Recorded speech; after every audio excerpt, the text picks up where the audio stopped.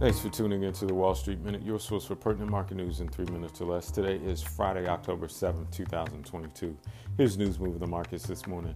Stock futures were mixed on Friday morning as investors looked ahead to September's jobs report for further clues into the Federal Reserve's tightening campaign. The S&P 500 futures were essentially flat, while the futures tied to the NASDAQ 100 slipped 0.3% and Dow Jones Industrial Average futures were up by 0.2%. Advanced Micro Devices stock fell in overnight trading after the chipmaker warned its third quarter revenue would be lower than anticipated. Levi Strauss shares slipped following a cut to its guidance as well.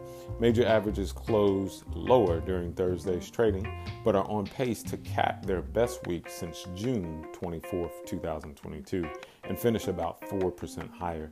The Dow fell 346 points or 1.15%, while the S&P 500 and NASDAQ composite shed 1.02% and 0.68% respectively on Thursday.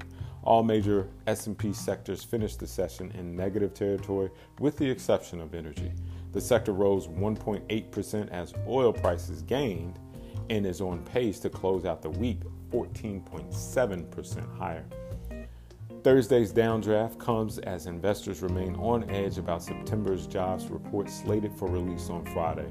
The findings could offer further certainty into the Fed's tightening cycle, with a strong job market or upside surprise signaling that the Fed may need a tougher stance to slow the economy and tame surging prices. Economists surveyed by Dow Jones expect the data to show about 275,000 jobs increase from non-farm payroll and unemployment to hover at about 3.7%. Analysts said that the pace of tightening is beginning to create cracks in the financial markets and could face a Fed pivot in the coming weeks. Let's cross our fingers on that.